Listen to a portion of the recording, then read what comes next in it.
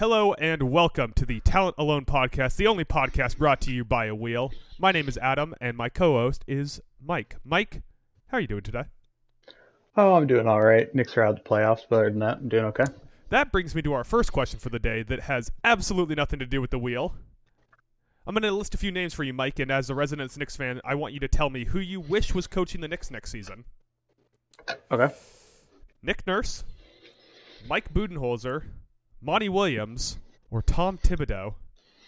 So hard pass on Bud and Thibodeau, but Monty or Nurse, I would be interested in. I like Nick Nurse. Like Nick Nurse?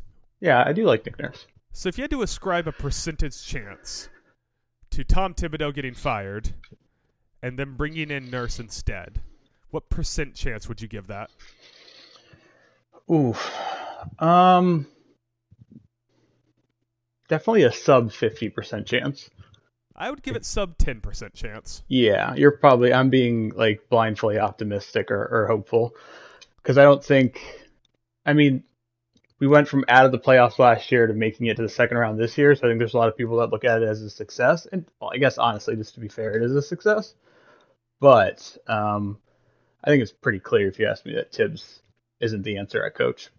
But I mean, Do you the want only to time, get one good year of a team, you kind of bring in Tibbs, you know? yeah, he's good to like kind of jumpstart a group.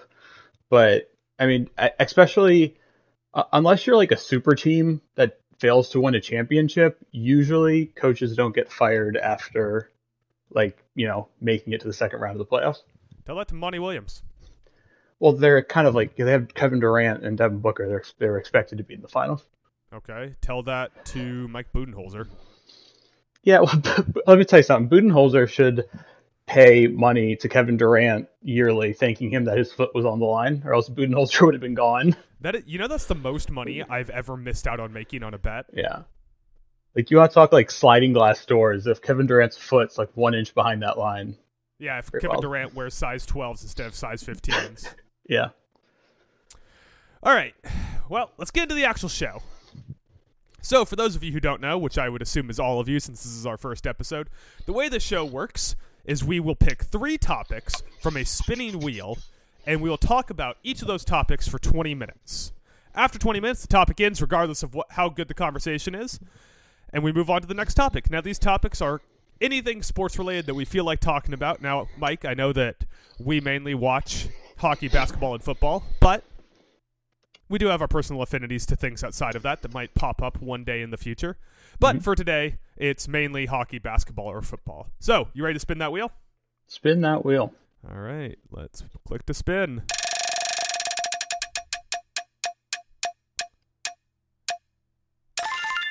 All right, Mike, I feel like if we were going draft pick-wise, what to pick as the first topic. This wouldn't be the number 1 overall pick, but it would definitely be high on your list, Mike.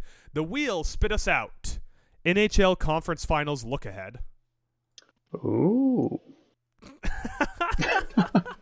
That was the most canned ooh I've ever heard. Sorry. It was borderline a soundboard. Oh. Is that better? So, Mike, let me set this up, and then I'll let you loose, because I feel like you have some thoughts about the Panthers of Florida. Eastern Conference set. It is Panthers and Hurricanes. The Panthers, the unlikely 8 seed to make it all the way to the NHL Conference Finals, which I will be honest seems to happen just about every year that the unlikely team makes the run. Mm-hmm. And the Carolina Hurricanes, the darlings of the analytics community that have spent the last few seasons toiling under expectation, and this year seems to have either surpassed expectation or gotten pretty close to it. So, Mike, what are your thoughts on the Eastern Conference Finals of the NHL?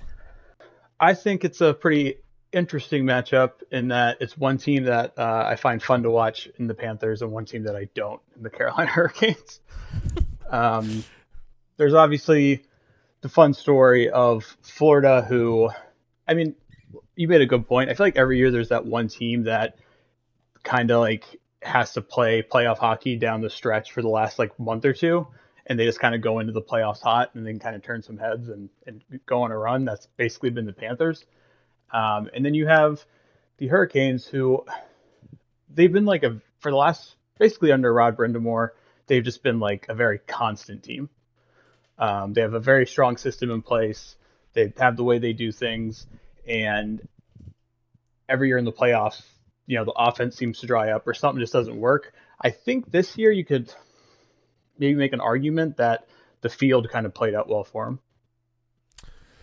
In getting, obviously, the first round against the Islanders, that wasn't much of a test. And then the second round, I think it just kind of matched up favorably against the Devils, and not having to go against a Vezina caliber goaltender and Igor Shesterkin this time around was also a big help.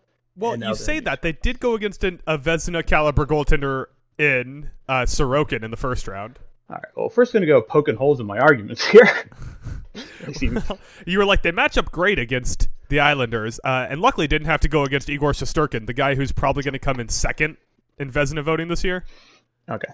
That is fair. Here's what I'll also say, though.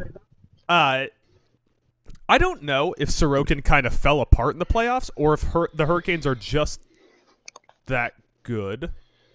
Because there's an argument to be made that so far into the playoffs, the best goalie has been Bobrovsky. Yes.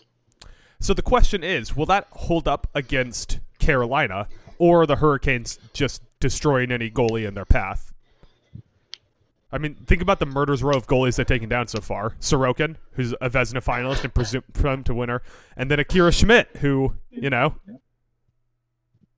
good for a little bit, I guess. Yeah. Cool name, though. He does have one of the top goalie names in the NHL. Got to give him that. Brother named Krillin. Yeah. So I'm obviously a fan. So I guess things have finally came together for him. I don't know. I really didn't. If you would have asked me who I'm more surprised to see here, I'm more surprised to see Carolina here, just because they're such the same team that they've been, and so I really expected them just to kind of have another second round exit in the playoffs this year and basically rinse and repeat. Yeah, I think that you kind of get into the feeling that they're a contender, but not a cup contender. I don't know exactly how to put it, but it does feel like for the last few years that they haven't been on anyone's radar as a team to worry about. I will say, going into this matchup, they've been insanely good in the playoffs so far. Expected goals for 52.8%, so they're expected to be outscoring the teams they play. They have a lot of high danger chances, which it's different how they get them right. They get them off like rebounds and tips, not like shots from the slot. And they're walking in with as a 60% implied odds favorite against Florida. Wow. Yeah, I mean it's minus 145 series price. Yeah. Well, I feel like the key, to go back to the Bobrovsky point that you made, I feel like the key is that we just can't actually believe in him. Because every time in the playoffs, whenever like he'd come in hot and people would believe in him, that's when he would usually fall apart and turn into a pumpkin. But then this year it was like the opposite. He got put in, and played amazing in the first round against Boston, and then played really good in this past series against Toronto as well. So hopefully he doesn't, because I don't want to sound uninformed, but Spencer Knight's not with is he with the team? Dude, I have no idea. I was literally about to ask you because I have no recollection of what happened to Spencer Knight. Because I know he entered was it an alcohol program? Is that what it was? Okay. Or was it mental health? Here, I think Googling it. Yeah. Oh, he's such a baby. Look at his fucking face, man. He's a very young kid. Spencer Knight out, goalie in NHLPA's assistant program. Yeah, so it's pretty much going to be all on old Bob. You don't think we see another Lions run?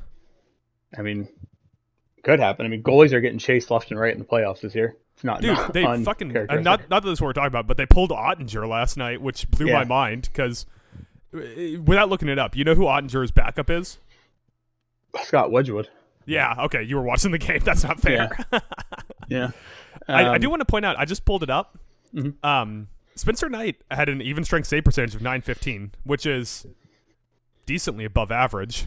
Oh yeah, that's not that bad. I don't know why. In my head, I thought things were going way worse. Yeah, in general, I've thought that Spencer Knight hasn't been great, but at even strength, first year, which was only 4 games played first year, so 930 in 4 games. Second year was 919. Third year's 915. All that while being addicted to something. Imagine what this guy's going to be like when he's clean. I mean, that was the hope, that he was supposed to be the kind of like the guy. But he was also really young when they kind of started thrusting him into that position. So, with about 12 minutes left on the timer here, I wanted to go through and talk about the cases for each of these teams before we switch over to the other side. I love it. So, you want to make the case for the Hurricanes, or you want to make the case for the Panthers? I'll make the case for the Panthers. All right. I'll go ahead with the Hurricanes first, since they're the favorite. Mm-hmm. This is a very simple argument. You ready? Mm-hmm. They're the better team. I mean, higher expected goals, nearly the same high danger chances, but different kinds of high danger chances. Much deeper team. Arguably, Florida has the better top end. But Carolina is better coached. They won more games in the regular season. They've scored more goals in the playoffs. They're just the better team. Okay. I'd like to see you counter that. So I'm going to counter it with a few facts. Number one, I mean, the vibes Facts. in This the, fucking- yeah. It's going to be funny because my first thing is not at all a measurable fact. Goddamn I millennials. already said it once, so I'm going to say it again. The vibes are immaculate in South Beach, and this team is extremely hot. And, I mean, while the overall better team top to bottom may be the Carolina Hurricanes, I think a big factor in this series, and as it was in their first 2-round series, is that if Connor McDavid wasn't in the NHL, I think Florida has the Hart Trophy winner in Matthew Tkachuk. He has been so unreal good, and man, did they just hose for Calgary on that trade. Yeah. And, and then the other guy I'm going to throw out flowers to is, I'm going to tell you right now, Carter Verhaeghe. Fucking saw this coming from a mile away. You and Carter Verhaeghe. I cannot get enough of this guy, and not to go do my Collinsworth there. This guy. He's just been. I mean, he finally had his big breakout season this year. I think, scoring 41 goals, I believe, or 42, and it's translated really well into the playoffs. And more importantly, that he's a big goal guy. He doesn't. I mean, whenever there's a big goal, I feel like it's always Carter Verhaeghe. The defense has been playing well. Brandon Montour has been unreal. I just really like all the momentum in Florida's way, the way they can forecheck, kind of cause chaos and frustrate teams. I feel good. Are we going to do a series prediction? Yep, I was waiting for you to finish your case so we could take picks here. Okay. So, gonna go ahead and put my official pick on here. Let it be known before I make this pick that my 3 biggest bets of the postseason so far have been round 1 on the Milwaukee Bucks, round 1 on the Boston Bruins, and round 2 on the Toronto Maple Leafs. So I have, as we say in the business, not done well. So to continue that on, putting absolutely no money on the line because I have learned my lesson, I'm going to go ahead and pick the Carolina Hurricanes. And how many games? I don't see Florida going out like a bitch, but you can't call it 7. I'm going to go with 6. 6? Okay. I'm actually the opposite. I'm going to say the Florida Panthers in 6. Oh. Yeah, no. I think this game will end in Florida in Game 6. Man, can they wear the reverse retros in the playoffs? I don't know if you're allowed to. No team ever does. Fuck, that'd be awesome. If they won Game 6 at home wearing those blue uniforms, be pretty sick. That'd be pretty sweet. All right, let's jump over to the West real quick here. We don't have a ton of time left on this topic, so let's just go through some of the cases here real quick. So we have Knights Oilers. Game 6 of that is tonight, with the Knights leading the series 3-2. Who do you think wins that series? I still want to believe in the Oilers. Right? But, right. But it's hard, especially after the last game where they kind of collapsed. But it's so hard to go against Connor McDavid, Leon Draisaitl and company. But you think we see Skinner tonight again? I mean, he's been the hotter goalie. I wouldn't overthink it. He's been bad this series. He has, but I mean, maybe Skinner turned back into a pumpkin as He's well. a rookie. Why do we keep saying turn back into a pumpkin? He's a rookie. I guess that is fair, but I mean, I guess in his limited appearances last year, he wasn't playing as well. So. You ready to hear how he's done the last 5 games? Yes. All right. Lost to Vegas 8-18. Win at home against Vegas 9-62. Loss at home against Vegas 8-26. Win at Vegas 9-68. Loss at Vegas 8-48. So it is a dramatic difference win to loss. Mm-hmm. Like almost an entire 10th per win. Oh man, he had 8-18 and got pulled with 35 minutes into the game. So he's been pulled twice in this series so far. It's a little, it's very deja vu to be sitting here going, man, if the Oilers are getting better goaltending, who knows? But they were all season. Okay. They were, that's what I'm saying. So your pick is for that series is going to be who? Oh man, part of this is totally emotionally based because I just don't want to back Jack Eichel. So I'm gonna go ahead and say Edmonton somehow pulls out the win tonight and then takes it back home and takes care of business. Okay, so you're saying Edmonton in 7? Mm-hmm. I agree that I think Edmonton wins tonight, but I think it's going to be Vegas in 7, which I'm not happy about either. All of us want to see more Connor McDavid. Well, actually, this playoff, all of us want to see more Leon Draisaitl. Very true. All right, let's go to the other matchup. This one's a lot simpler. Game 7, Seattle and Dallas. Mm-hmm. Arguably, Dallas might be the most fun team in the playoff, not named the Edmonton Oilers. You know what? Honestly, I say that out loud. 3 of the remaining teams are the most fun teams in the playoffs, right? Dallas is super fun. Mm-hmm. Edmonton is super fun. And Florida is super fun. Even Seattle's super fun. Yeah. Dallas just has that insane top line. Yeah. And you get to root for Joe Pavelski, which is the absolute best old guy without a cup. Oh yeah, 37, I believe, right? And he's been 37, 38, something around there. Yeah, he's been named our fantasy hockey league after him. Yeah. So, who is your pick for Game 7? This is another one where it's like I can't see Dallas losing it, but I'm gonna go ahead and break the rule again. But the vibes in Seattle have been so unreal. And they're just this like scrappy underdog. They just don't die. I mean, they really don't die. Yeah, they just don't. Way to put it.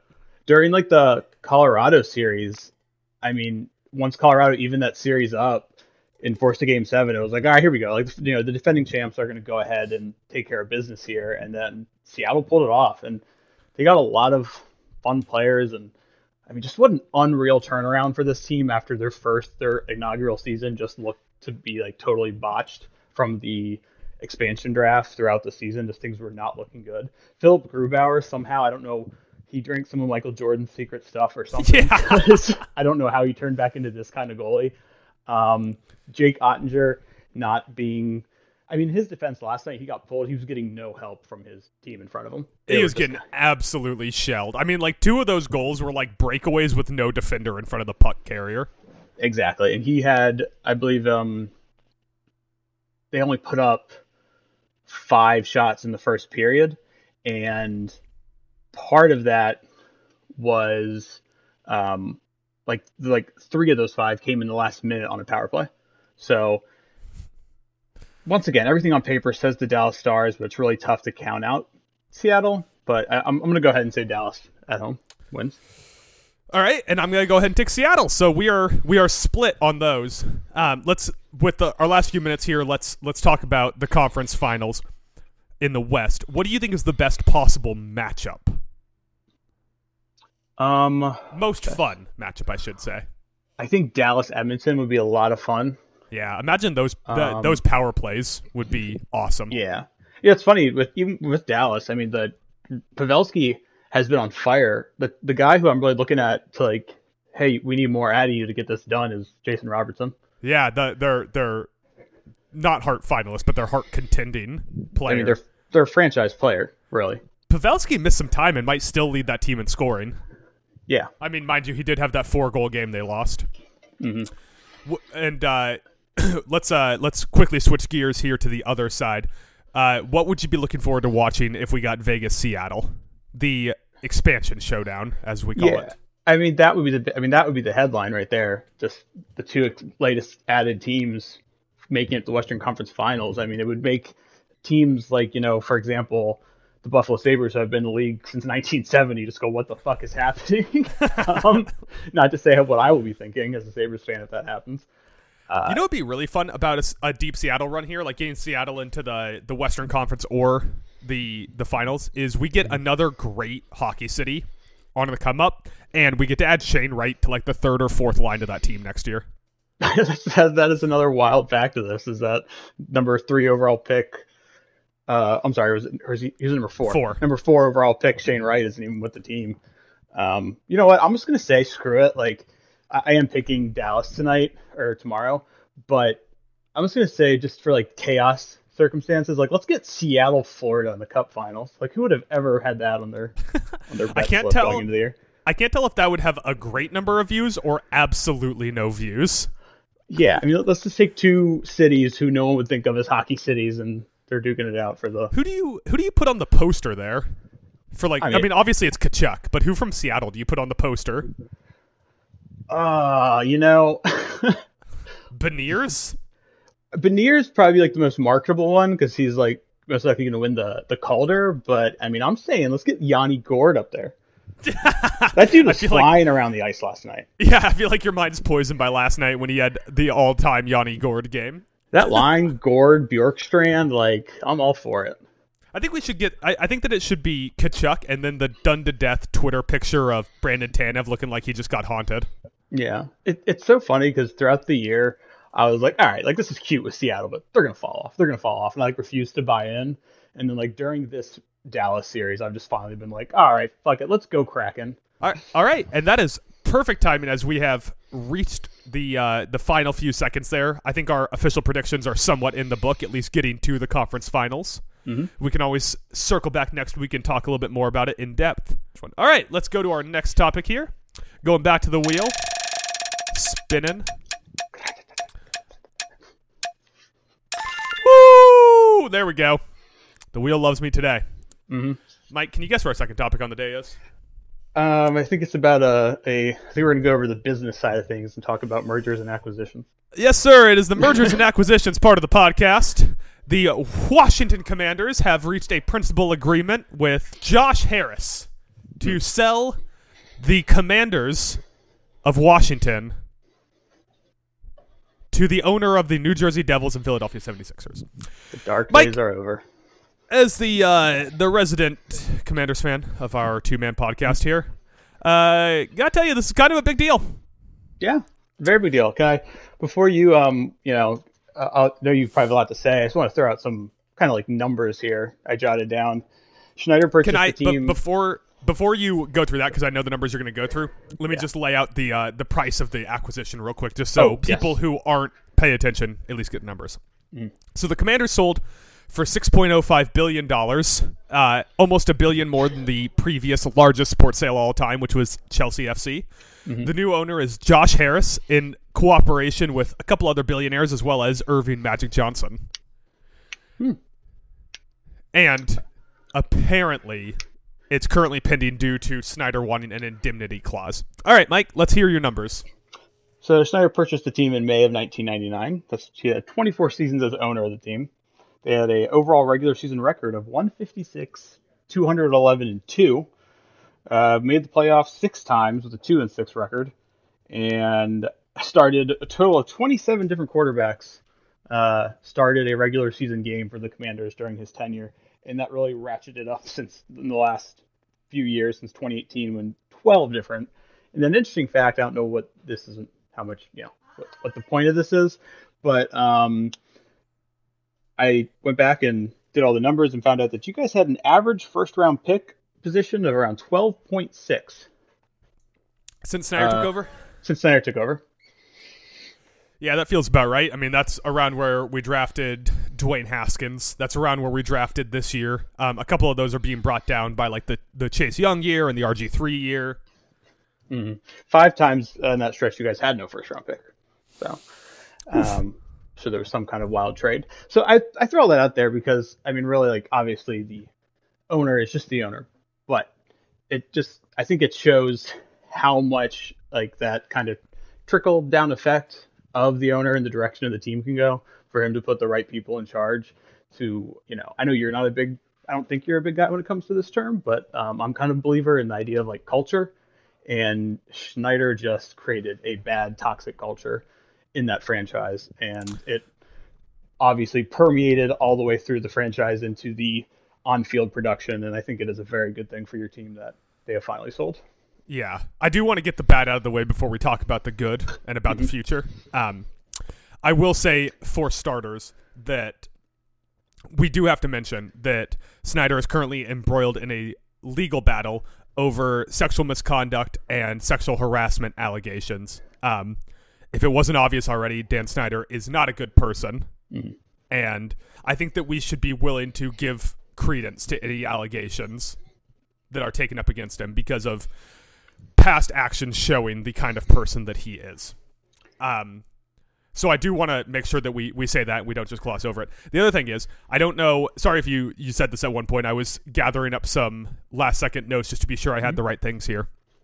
But the Commanders went from having the longest sellout streak in the NFL, by far one of the most dedicated fan bases. I think that sellout streak ended for the first time in 2008.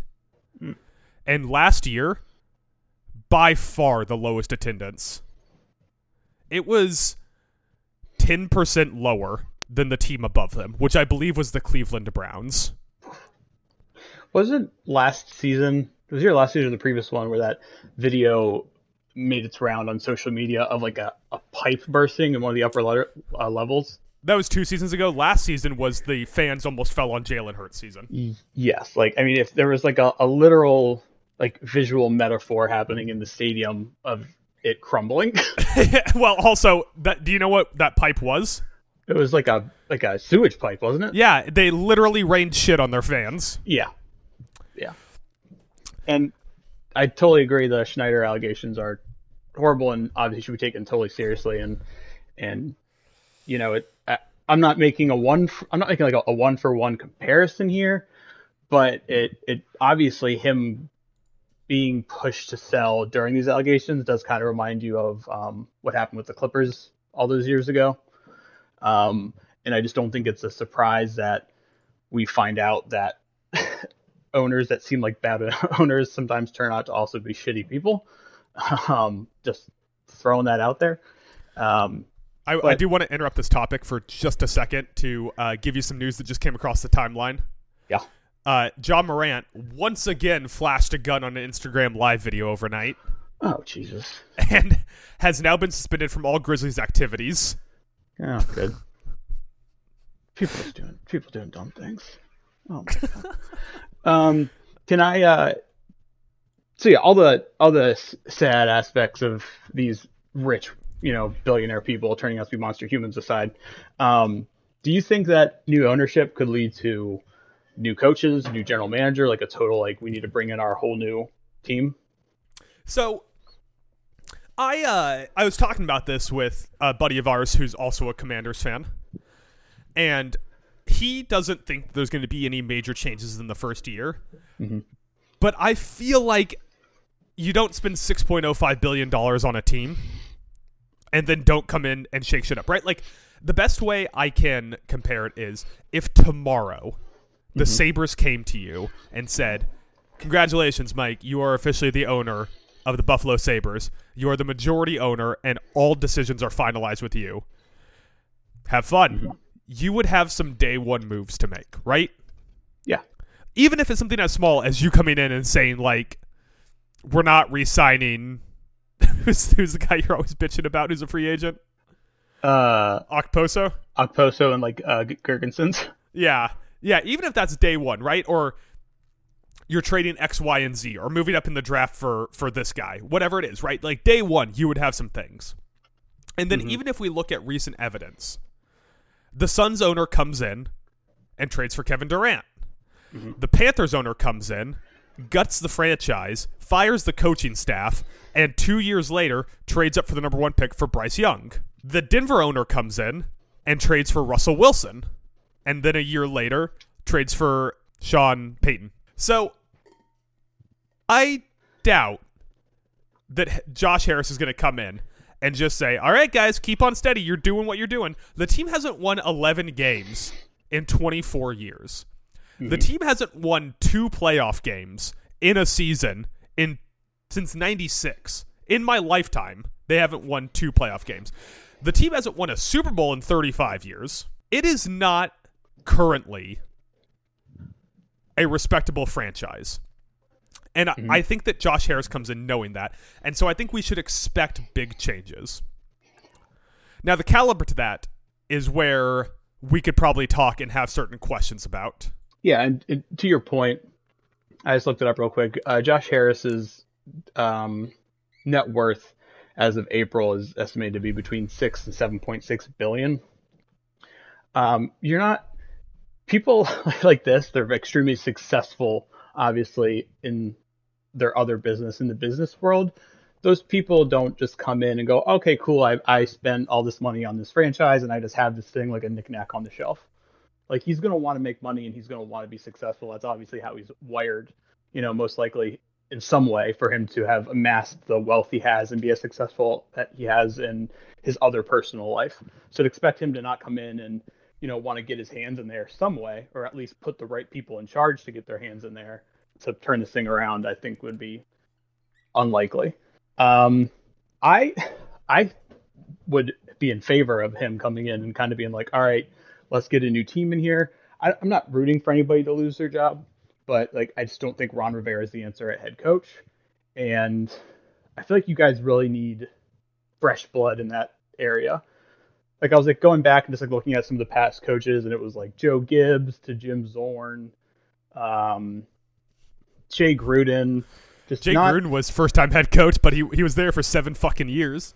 Yeah, and in my mind, I was thinking you guys kept, Mike Shanahan, you guys kept bringing in these older football guys, and Jay Gruden was kind of the big outlier in that area. But we also let Kyle Shanahan and Sean McVay walk from our staff in favor of older football guys or Jay Gruden. Right. And unlike the NHL, I feel like the NFL, most teams are looking for the next great young mind to come in and be their head coach. Yeah, after Sean McVay, it really feels that way. Yeah, that's kind of been the way. Finding that first-time coach. I mean, the Bills went out and got Sean McDermott, who obviously he's not the big offensive guy, but he was still younger, and it was a first-time head coach. And you see how that's worked out for them. Nick Sirianni has obviously been amazing for the Eagles. I feel like it's about finding the next great coach more in the NHL, or pardon me, in the NFL, than just grabbing someone else who has done something in the past. So I'd hope that would be a move that the new ownership group makes. Who's your GM? I was just looking at his name. So he's like a shadow GM because all reports say that Rivera has final say on all roster things, but that's going to disappear as Josh Harris comes in. Yeah, I think that's not Dan Snyder trying to hire someone. I think that's a red flag. I don't think it ever. I don't like the idea of the head coach having the call on stuff like that. I feel like that has to be a GM and a coach working together with the final call going to the GM. I mean, I think Bill Belichick's the other example of someone who kind of handles both things, and you can't argue with the success they had, obviously. However, God knows how many Super Bowl rings, but in the last couple of years, in the last few years, just with personnel moves and draft picks have been questionable now. So the GM is Martin Mayhew. Not a name you need to remember. He doesn't do much. Yeah. And then the president is Jason Wright, who's kind of more than anything been the fall guy for the last few years. I would not expect either of those guys or Ron Rivera to have their job come 2024. Not to say that they have done anything outlandish or are creating the worst team in football, but they don't have a plan, and there's new ownership coming in. So I would be surprised if all three of those guys, or honestly any three of those guys, were in their current role in the 24-25 season. Yeah. So as we're under 10 minutes left here, I do want to talk about what to expect from the future of ownership. Mm-hmm. I bet you that we see a huge rebound in ticket sales in the next few years, because regardless of the on-field product, Commanders fans have ascribed everything that's gone wrong to Dan Snyder. And some of that's justified, obviously. The stadium's falling apart. That we haven't had a franchise quarterback in that time. His meddling led to trading for Carson Wentz. Like, Snyder's publicly chastised Commanders fans. You know, the team name fiasco, where for a year we were just the Washington football team, and then unveiled pretty boring jerseys. Mm-hmm. But, so I want to talk about going forward. I do think that we see the team turn a profit next year, because it's the NFL and every team turns a profit. And I think that we see a rebound in ticket sales. But there's a lot of talk about a new stadium, and Sam Howell's probably not going to be the franchise quarterback. So I would say those are the top two things to look out for big-time ownership move-wise. Mm-hmm. Yeah, I think definitely think a new stadium is something that's going to be obviously on the list of things to take care of, and will be talked about and start to look at where. It'll be interesting to see where they decide to put that stadium, if that's something that happens. And I do also agree, because of the timing of the deal, with it happening, you know, before the draft after the draft, kind of like midway through this offseason. I do think obviously the current core in the front office and coaching will be there this year. But I do think that I agree, I think there'll be kind of like a cleaning of house come next season. I mean, who knows? Maybe Ron Rivera, you know, somehow leads his team to like an amazing turnaround in record, and then they can't really get rid of him. But I do think that this will kind of be a year for the new ownership to map out really what they're going to do come 2024. So, longtime listeners to the show will know that my basketball team is the Minnesota Timberwolves. Mm-hmm. And here's where I start to get a little nervous, because the Timberwolves recently sold, or at least partially sold, as A-Rod and his actual rich buddy buy the team in payment plans. Think about how that sounds. They put an NBA franchise on layaway? They have an NBA franchise on layaway. They're paying these sums of money every quarter or so, and they are barely making the deadline before the money's due. Oh, that's a little nerve-wracking. But there's talk that part of the reason they did the Gobert trade is under the influence of new ownership. Oof. So that's where I start to get nervous, right? Because who is someone that's like the NBA's Gobert? Someone who has aged out of their prime, who is still a big name. I mean, you're talking about like... I mean, if it was a year ago, Aaron Rodgers. Mm-hmm. There's a lot of first-round talent out there that doesn't perform the way it used to. So players like Sam Darnold or Zach Wilson that are going to be available come soon. And that's where I start to worry about new ownership coming in, because the biggest question mark on the team is, and will be until the day it is answered, the quarterback. Mm-hmm. Currently, it is Sam Howell as the starter with Jacoby Brissett as his backup. Neither one of those guys gives you a ton of confidence in a deep playoff run. But the last time we've had a guy that gave you confidence in a deep playoff run was RG3's rookie season. Yeah. And if you're new ownership coming in, especially in the NFL, what do you want more than anything? You want a franchise quarterback. Mm-hmm. So that would be what I worry about most. And I'm not sure what that market's going to look like in a year. I mean, you can think of some people who are on the verge of underperforming, but something like a Kyler Murray trade or a massive, like, Rams style, we gave up everything to move up and get RG3 kind of trade are the things that ownership tends to do in these situations. Yeah. I mean, you look at, I mean, that's kind of like there's kind of like a foundation, like a spine that an owner will try to set up. They want to have that GM that they believe in. They want to have that head coach, and then they obviously want to have their franchise quarterback. And you do wonder if this deal happens right after the end of the season, do the Commanders make a move in this draft? Would they have tried to move up? Would they have taken a quarterback at their pick instead? There are a lot of kind of like sliding doors from that standpoint. You know what I didn't look up that I would actually be curious about? Mm-hmm. Do you happen to know if Harris was the owner under the process Sixers? Oh, I didn't know. I could try to look that up. What about under the Devils underperforming and getting Jack Hughes? Because if he was owner under those drafts, that would give you a lot of confidence. I mean, you talk about a new owner coming in. What if he just guts everything and tanks? Yeah, he purchased the 76ers back in 2011, so that would definitely would have. Yeah, because 2013-14 was the worst Sixers team, so he must have been the guy that brought in Sam Hinkie. What about the Jack Hughes draft? Did he own the Devils when they drafted Hughes?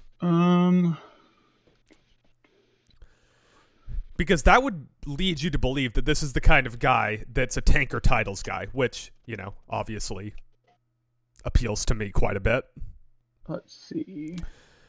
And if he's a tanker titles guy, what's up? The team is owned by David Blitzer and Josh Harris of Harris Blitzer Sports and Entertainment. They bought the team in 2013. And the Hughes draft was what year? Roughly. I don't have the exact year, but it was definitely after that. Yeah, okay. This is only Jack Hughes' I think, fourth year in the league? Something like that, yeah. So, he definitely seems like the kind of guy that will abide by losing for the sake of future winning. Yes. So that would lead you to believe that the move probably wouldn't be trade 3 firsts for Kyler Murray. The move would be sell everything that's not nailed down and go get Caleb Williams. Yeah, you got to kind of have to, break it down and build it back up, which is an idea that for new ownership, I would totally be, I think is a very good strategy to subscribe to. You think that you think there's any way this franchise could realistically get worse than the Cardinals or Texans going into next season? I mean, they kind of play with it every year, but never quite get that bad. You guys have some good skill position players, some studs on defense, so it would be kind of tough to, I think, get worse than those two. Real quick, because I know we're pretty much out of time on this topic, I did want to ask your opinion with Snyder now out. Who is now at top of the power rankings for God, this team needs to get a new owner? In the major leagues or just? You could do real quick, say football and then just all sports. Football's hard now. I guess my pick would be Jerry Jones, but that guy prints fucking money for the league. Yeah. I mean, the only problem is that he meddles, but he prints money for the league. Mm-hmm. And I think that part of the reason that comes to mind is just because he's probably the most public owner. Maybe the Bengals owner, who's notoriously one of the cheapest owners, or the Davis family, who's also one of the cheapest owners. Yeah. I guess all sports, you'd probably say Dolan, right? Dolan, yeah. But even Dolan's been better. The only problem now is he's starting to meddle with the Rangers instead of the Knicks. Yeah. So, I'd agree. And then my last comment on this is just as kind of a eulogy to the Snyder ownership is that owners, rich white billionaires, they tend to stick together. So the second, I believe it was Jim Irsay, and people came out and said, yeah, we want him to sell. I mean, there's never been more of a nail in the coffin in that moment. Absolutely. Also, Irsay's a good pick for the worst owner. Oh, yes, he's up there, too. All right. Well, we actually went over there by a couple minutes, so sorry. Episode 1, and we're already ignoring the timer. Yeah, it was a lot to talk about in that topic. All right. Back to the wheel. You got hope here for the last topic, Mike? Oh, boy, yeah, there's so many good things out there. I'm kind of hoping for we could talk about a certain team above the border. Just barely. Look, I'm even going to send you a screenshot so you don't think I'm fucking with you. The Lefts. Oh, there we go. Mike, you want to introduce what we're talking about here? So we're looking at what's next for the Maple Leafs of Toronto, who got bounced by the aforementioned enigma that is the Florida Panthers. Great timing that we went to a concert in Scotiabank on the ice the day before they got bounced from the playoffs. Yep. So let me tell you, the vibe from inside Scotiabank feels like a loser environment. Damn. Even like during a concert that had nothing to do with the Leafs, you're just like, yeah, feeling kind of like a loser in here. Yeah. Yeah. Yeah, you just step on the ice and you don't feel like trying. You don't feel like back checking. I'll tell you that. Yeah, I mean, I guess Blink-182 really put the jinx on them because they were hyping them up during that concert. Florida beats them, but Yeah. in their defense, they probably said they're probably going to go to Florida and say they're glad that Florida beat the Maple Leafs. So Yeah, definitely. Can't trust these celebrities always going for the cheap pop. fucking shills. Mm-hmm. All right, well that's our Leafs topic. Yeah. Ready to end the podcast or? No. So I guess I'll kick it off. I mean, I don't even know what to do anymore with this team. So can I give you some names here? Yeah. So here are their notable UFAs: Kerfoot, O'Reilly, Camps, Bunting, Shin, Gustafson, and Samsonov's an RFA. Mm-hmm. That is a lot of players that are potentially out the door. Yeah. Even if you assume that they signed Samsonov to an offer sheet that no one will match because it's the NHL, that's a lot of players out the door. I mean, you talk about people like that played major roles in the last few seasons, like Bunting, O'Reilly this year, Kerfoot, even Shin, who I think is probably a little underrated. That's some people that played significant roles on this team that are leaving when this team is supposedly underperforming as is. Right. And they're one of the teams that there's like, Canada is, if the Oilers get knocked out tonight, there'll be 30 years that no Canadian team has won the Stanley Cup, which I do find funny because that's like a stat people constantly mention. I'm like, well, in their defense, I think they only what I think it's like roughly 20% of the teams in the league are Canadian, so the numbers are already against them. But it's just so much fun. It's so much fun that it also completely overlaps with change at commissioner. Right, and people just, I think it's just people think like, oh, that team's in Canada, they should be like better at this. It's like, well, no, I mean, other great hockey people will just go to any team, no matter what country it's in, because whoever's got the money and the good situation. So, but I do want to push back on that a little bit because I think the reason that this team should succeed is because it's the Dallas Cowboys. It's the Los Angeles Lakers. It's probably the most important franchise in the league. It should be a destination because only 20% of the league is Canadian, but how many of the players are Canadian? Right, and you think that they'd want to play at home. How many of them grew up Maple Leafs fans, even beyond playing at home? I mean, you have to assume if they're not from Vancouver and they're not French Canadian, there's a good chance that they're a Maple Leafs fan. No, that's very true. I would push back and to say that I think the Canadians are a little bit more of the Lakers because of the rings, but it's neither. Pardon me, that's neither here nor there. There's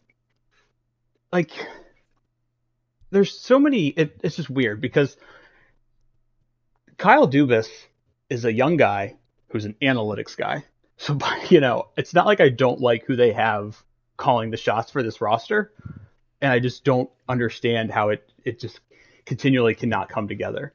And I know, for me, I saw the writing on the wall because they finally got out of the first round. And I believe that there can sometimes be like that, emotional come down where like getting out of the first round kind of was their Stanley Cup this year. But then it like kind of hit them, like reality hit them right in the face that like, oh, now we're going to get bounced in the second round. And this is still a team with this extremely talented roster with extremely high expectations, with a whole lot of scrutiny and pressure because of the city they're in.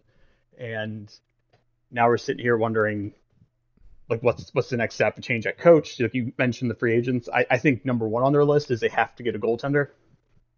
I don't know what it is about Canadian teams having star offensive players and they can't get a damn person to keep the puck out of the net.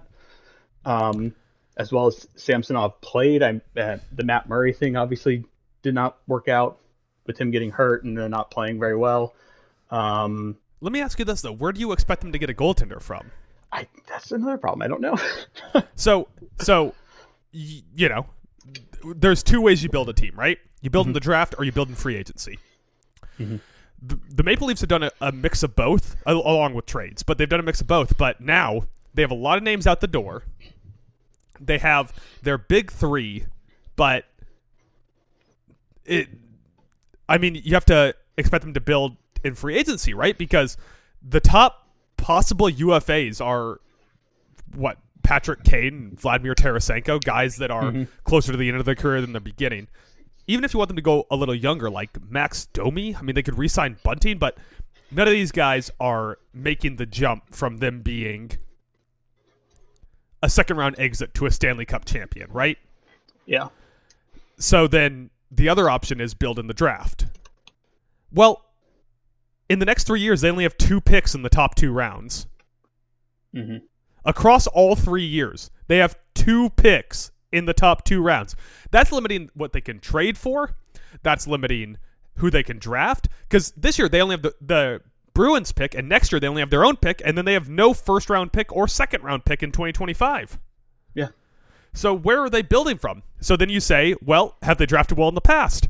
They have the 18th ranked prospect pool by The Athletic. So they have a below middling prospect pool on top of all that. So I can't honestly tell you where they're going to get a goaltender or, I don't know, what else do you want to say, veteran leadership? Well, they have veteran leadership. They've constantly been trying to bring, every year they try to bring in veteran leadership. And I think you bring up a really good point with how do they build, because that kind of ties into what I think is going to end up being the biggest downfall of this Leafs team kind of having to start really drastically changing, is that every year they go into the trade deadline and they're like, we're just like a piece away. We need to get something. And they end up giving up future assets to get this, what they think is the missing piece. You know, they made them, like, I still don't like the idea that they got rid of Rasmus Sandin. I think I think age is a valuable thing in the NHL. And so to move him when he was a young, good defender, I don't think that's a good move for the long term. Last year they brought in was it last year or the year before? I think it was last year they brought in Nick Foligno at the trade deadline as a rental, and he was supposed to be that missing piece. This year it was Ryan O'Reilly supposed to be the missing piece. They have John Tavares as their captain, so it's not like they have veteran leadership. It's just not, it's really just not coming together. And I think they're going to get to a point where, like you said, the cupboard's going to be bare. We're short on picks. Our prospect pool is below, is in the bottom half of the league. And then it's like, well, now what do we do? Are we going to keep throwing money at free agents just because they're the best free agent? Like, are they going to go out there and just give stupid money to like a Tarasenko just because, hey, he's the best option out there? What else are we going to do? And then even like Michael Bunting, that would be an interesting piece to see if they do, how much money they are going to give him, because he's already 27, which, I mean, he's in the prime of his career. But he got healthy scratched in the postseason. Exactly. They would rather play Matthew Nyes over him. Yeah, so, like, no offense. Like, I think Bunting can go somewhere and make some money, but if I'm the Maple Leafs, I'm saying, like, we really appreciate what you did and everything, but we're going to go ahead and move on because he may want more money than they're willing to give him. But Bunting, it's a second contract, and he's already 27, but, or maybe it's his third, right? Something like that. But it's worth pointing out that other teams are going to want him. Yes. Because he was a Calder finalist and has shown up in the playoffs from time to time. He's not going to be available for cheap. Mm-hmm. So you have to hope that he signs a hometown discount, but even then, do you expect him to with the team that just scratched him for Matthew Nyes? Yeah. So I would be surprised if Bunting is back. I would agree. I'm looking at people who I expect to be expensive and available, and there's really not a lot here. I was looking specifically at goalies, and like even Marc-Andre Fleury isn't available next year, which seems like the obvious go-to for them, right? So where do you go with goalie? Do you hope Matthew Murray can stay healthy? Is that what the basket you're putting all your eggs in? Yeah, I mean, Murray's really been, like, no offense, but he's really been living off of, the cup run with Pittsburgh, and he hasn't really performed anywhere he's been since then. Now, the idea was, well, he was in Ottawa. He wasn't getting help in front of him, so we'll bring him to Toronto and he'll get help. But then he wasn't playing good, and then he got hurt. I don't even know how many games I don't even think he played that many games this season, did he? No, he got hurt pretty early on. Mm-hmm. So I pulled up Spotrac's top free agents, and I got some interesting names here for you. You ready? Let me just get a thumbs up, thumbs down on if you think that these are potential targets for Toronto. Okay. All right, so we already talked about the top few, so I'm going to skip over them. Do you think they re-sign Ryan O'Reilly? Oh, I think they will. I think they're going to make that somewhat of a priority this year to keep their center spine strong. Okay. What about James Van Riemdijk? 34 years old. Mm-hmm. One of those, like, consummate professional kind of guys that they seem to be drawn towards. Mm-hmm. Only played on the Flyers, right? He's never played anywhere else. Do you think that's someone that they would target?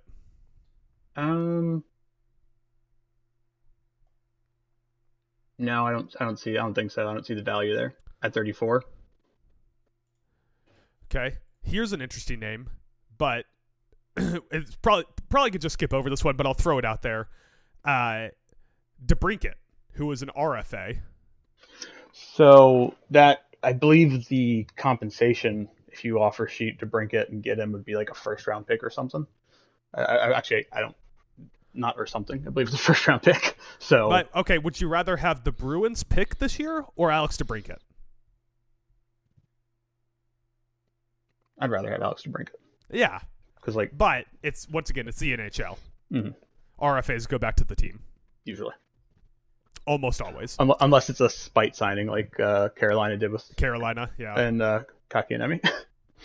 So I got just a couple more for you here. It gets real dark here all of a sudden. So 1, 2, 3, 4, 5, 6, 7, 8th on the list is Alex DeBrincat. Mm. So that's their 8th ranked free agent by salary hit last year. So this isn't like a pure ranking, but by salary hit last year, that's their 8th ranked free agent. Milan Lucic is 10th by salary cap hit last year. 34.9 years old. That seems like a guy that Toronto would be like, oh yeah, we can bring him into play in the bottom 6. He's gritty, he forechecks, he's a vet. I wouldn't be surprised if they ended up showing interest in him at a cheap price. Now, just a couple more guys here that I think make sense. A couple of Boston guys, Dmitry Orlov and Tyler Bertuzzi. Both seem like potential Maple Leafs guys. I don't know if either one of them is an RFA. Yeah, they both played very well for Boston. So you said they're both RFAs? I don't know. I can check here real quick. But those both seem like they would be good depth targets. But they don't move the needle enough, I guess. Yeah, they're both UFAs. Okay. Yeah, those are two guys who are gonna just by being on that Bruins team for half a season, probably increase their value pretty well in the upcoming free agency. Yeah, I could see Toronto looking at either of them, but like you said, it may not move the needle. I think maybe the real needle mover might be another change at coach. Let me throw out one more name, then I do want to talk about coach. Yeah. Here's a guy who is a UFA this year who desperately could use a rehab organization, and you could get for pretty cheap, I bet. I think I know who you're going to say. Alex Nedeljkovic. Oh. That is a really interesting idea. I don't think he'd be too expensive, and he showed flashes earlier in his Detroit career. Remember, former Calder finalist. Yeah. So that's a really interesting idea. I kind of like that. All right. So, coaching change. Mm-hmm. I think it's probably a foregone conclusion at this point. Yes. So, do you foresee a big name stepping in here? Do you think that they go young again? What do you see as the future of the Toronto Maple Leafs coaching? I mean, Kyle Dubas could very well decide to go young again. We could see a typical NHL, situation where, on the never-ending coaching carousel. I mean, Gerard Gallant is already available. Do you think that Dubas maintains his job? I don't. That might be the biggest question. Oh, man. So, just throw out some names for you here of available people that seem ready to step into a bigger place. Obviously, you already said Gallant. Mm-hmm. Spencer Carberry, who is already on the Maple Leafs bench as an assistant. Mm-hmm. He could step up. How about this as a name? Andrew Burnett. Ooh. I kind of like that. He kind of got a raw deal in Florida. Yeah, definitely got a raw deal. Although that being said, all of a sudden Paul Maurice looks like the best coach in the NHL. Yeah, but I mean, if you can go back as recently as February, and people were like, Paul Maurice, what a terrible coach. So things change, perception changes fast in the NHL. I really like Andrew Burnett. That's an interesting thing because he stepped right in after the whole Quenneville mess and kept that team on course, and they ended up winning a President's Trophy. Of course, they got bounced in the second round again to the Tampa Bay Lightning. But I mean, that's a big name to watch in my opinion. How about Claude Julien? That's another older name. Former coach of the Canadiens and Bruins. I personally don't like that because it's another one of those just kind of coaching carousel member of the NHL Boys Club. So I wouldn't be as interested in that. I could see Kyle Dubas looking at Andrew Burnett. I keep coming back to that ever since you said that name. I would say that there's one other name worth throwing out that seems like a potential hire. All right, I guess two more names. So I'll go with the lower tier one here. Mm-hmm. If you want to win right now, Daryl Sutter recently became a free agent. Oh boy. If you want to go the other direction at coach, you want to go with an older win now guy who you think could snap this team into shape. Mm-hmm. In his first year, Sutter gets a lot out of the team. Yeah, I mean, he's won 2 Stanley Cups. I can't imagine an Austin Matthews team with Daryl Sutter. It just seems like such a weird pairing. It worked with Matthew Tkachuk and Johnny Gaudreau for a year. It did, and then they hightailed it. Although Tkachuk seems more like a Sutter guy than Austin Matthews does. Yeah. Okay, and then the other name, the controversial name, who probably isn't going to be the guy, but it's worth mentioning, would be Quenneville. Yeah, that depends on how much they're willing to take heat for, the whole Chicago thing and then bringing him in. You didn't say Bruce Boudreau. He's always, every time there's an opening, there's some Bruce Boudreau talk. It feels a little middling, if I'm being honest. It does, but yeah,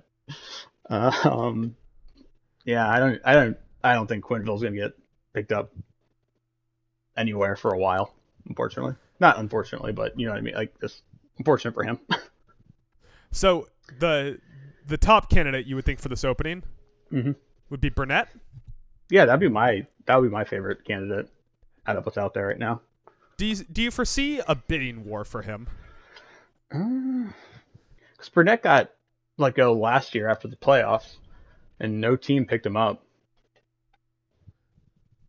Yeah, but then he went to New Jersey as an assistant coach and as their special teams assistant, and instantly that team became one of the winniest, the largest gap in win percentage of any team in the history of the NHL, and had a top tier power play. So there is something to be said about him increasing his star in the last year. Yeah, I'm pulling up a couple things here. Another name that's floating around a little bit is Peter Laviolette. Ugh. Him and Bruce Boudreau seem like they're on about the same tier for me, as you hire this guy when you don't really have a better idea. Yeah. And Claude Julien, similarly. Because their names have just been around the league for a long time and have had success in the past. They're always going to be coming up when these positions open up. All right. Well, I know it's sudden, but we did kind of just hit the end of our timer on that. Did you have any final thoughts? I know that was a little bit more rambly as we talked about coaches for the last 8 or 9 minutes. No. Anything we missed that you want to hit on? Not really. I just think that they're going to be an extremely interesting team to watch what they do next. Couldn't agree more, Mike. Thanks. I know it was an astute observation by me. All right. We're about 2 hours away from Game 7 of Philly-Boston. This will be the 8th Game 7 between those two teams in history. Wow. And then we're about 8 hours away from Vegas-Edmonton Game 6. Mike, what do you think is the wildest thing that happens between now and our recording next week? Wildest thing that happens. Oh boy. I'll say Tyrese Maxey sets a NBA playoff record for most points and the 76ers still lose. All right. I'm going to go with Connor McDavid scores 9 goals. 9 goals? They lose by 9 goals. Oh my God. Final score 18-9. Vegas Golden Knights Game 6. And they never pull Stuart Skinner. He just gets shelled for 18 goals on 18 shots. By the way, it did officially come across the timeline a couple minutes ago. Stuart Skinner is starting tonight. Okay. Yeah, that's what I expected. So they're not going to old man Craig Smith quite yet. Not quite yet. Nope. All right, Mike, where can people find you on the interwebs? You can follow me at Talon Mike on Twitter to see all my interesting musings on sports and the like. All right, and you can find all of our content at talonalone.com and subscribe to this podcast for more. We'll see you next week. Bye.